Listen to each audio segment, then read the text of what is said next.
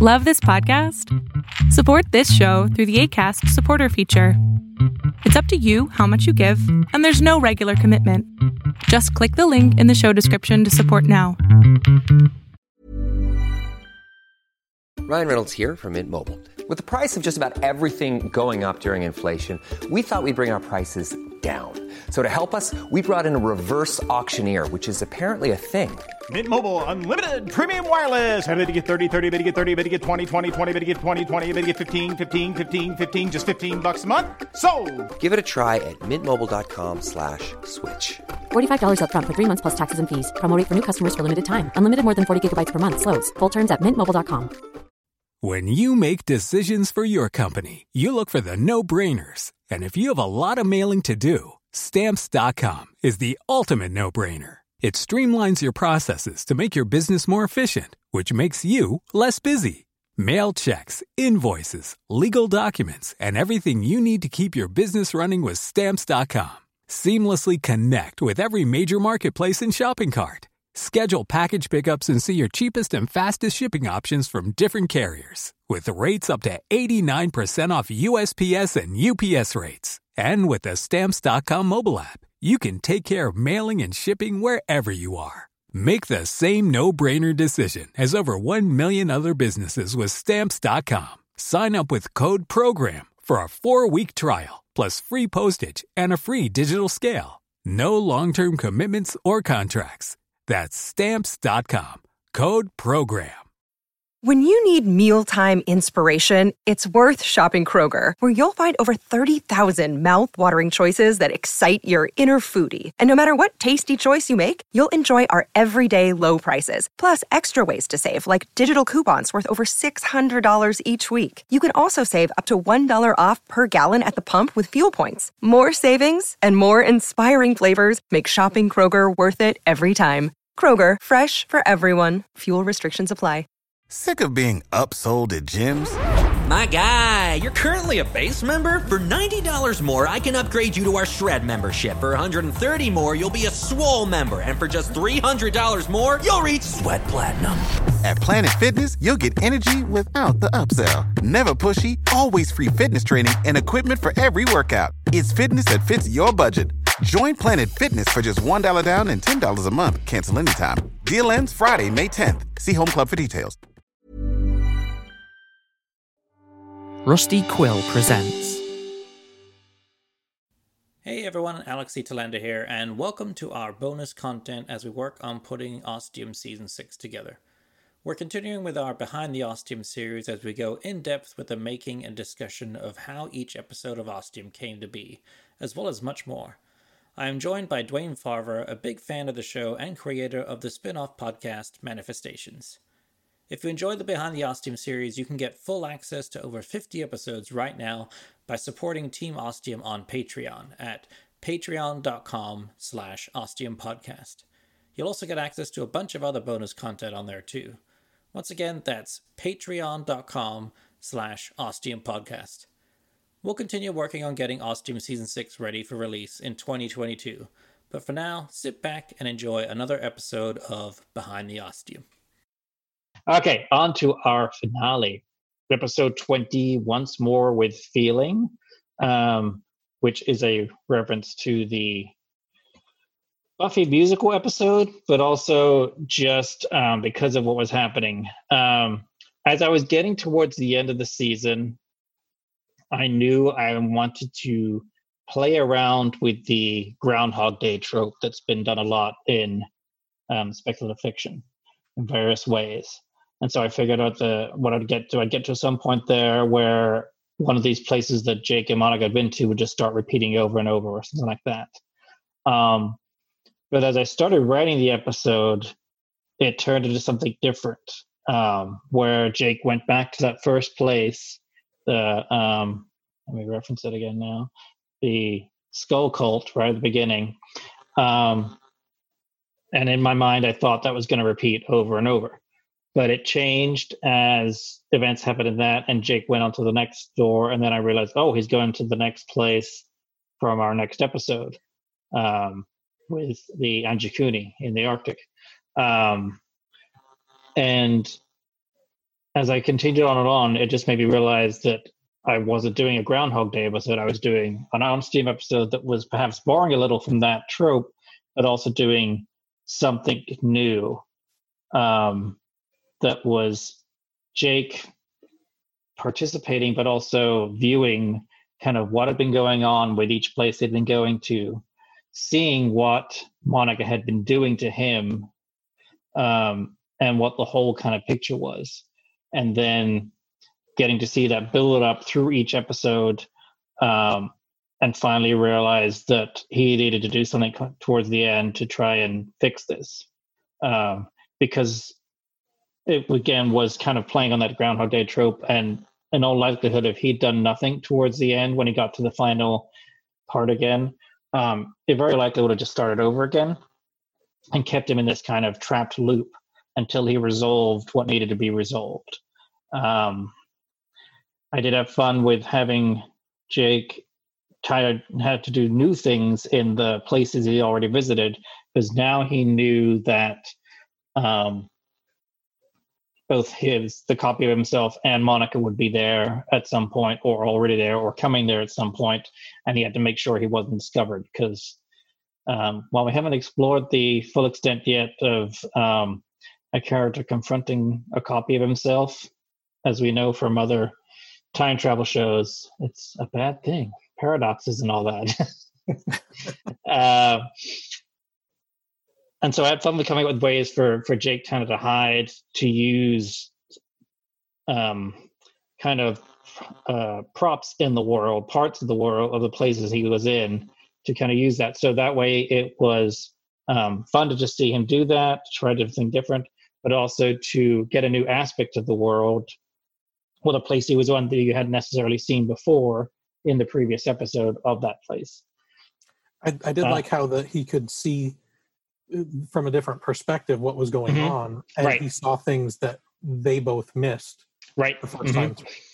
And then there's also a reference in there when they're in the land of the Anasazi too, where he sees another character, and that again gets resolved in the Emu Enigmatic Mysteries of the Unknown storyline, which explained again, it's one of those things I felt just natural putting that in there to add a complexity to the episode, but then realizing later on when I got to a certain point with Emu and stuff, realizing, oh, that's why that linked up and that's why that happened there, and kind of making all stuff fitted together. I knew it was going to be a long episode, but not as long as it turned out to be. The final script was 7,700 words long, and the episode with everything in it, intro and outro, ended up being over an hour, which was a new record for Ostium. I'm proud of that. And I definitely wanted to end with a really big cliffhanger, bigger than the previous season, and something that seemed like it might have been something that couldn't come back from. It might have been the end of something. I had fun again. Chris did all the music for this season, but just using a piece of music, and then as the end, when Jake confronts Monica, and then they have this moment where he has to sacrifice himself, he realizes, to save the copy of himself and Monica, that you have this switch of POV as Jake goes, and then you have just Monica there seeing the nothingness of where Jake used to be, and then just letting the music, Chris's music, just kind of play out for a few minutes. Really felt, I think, hit the moment that I wanted to reach and hit correctly, and with the right emotional cadence, and kind of make the listener realize this might be the end of something and there might be no coming back from this. I know that when I listened to it, it was, I had no idea where season 3 would go. Like, would Jake even be a character that we could know about? Right. And I did. One of the notes I do have is that I wrote down the paradox is the solution. The fact that Jake realizes what's going on, the Jake thing that he's basically the thing Yeah. that he's been avoiding through each world, he now realizes he has to do to keep avoiding it and fix things. And of course we do get the the information from Monica that Steve is her son. Right.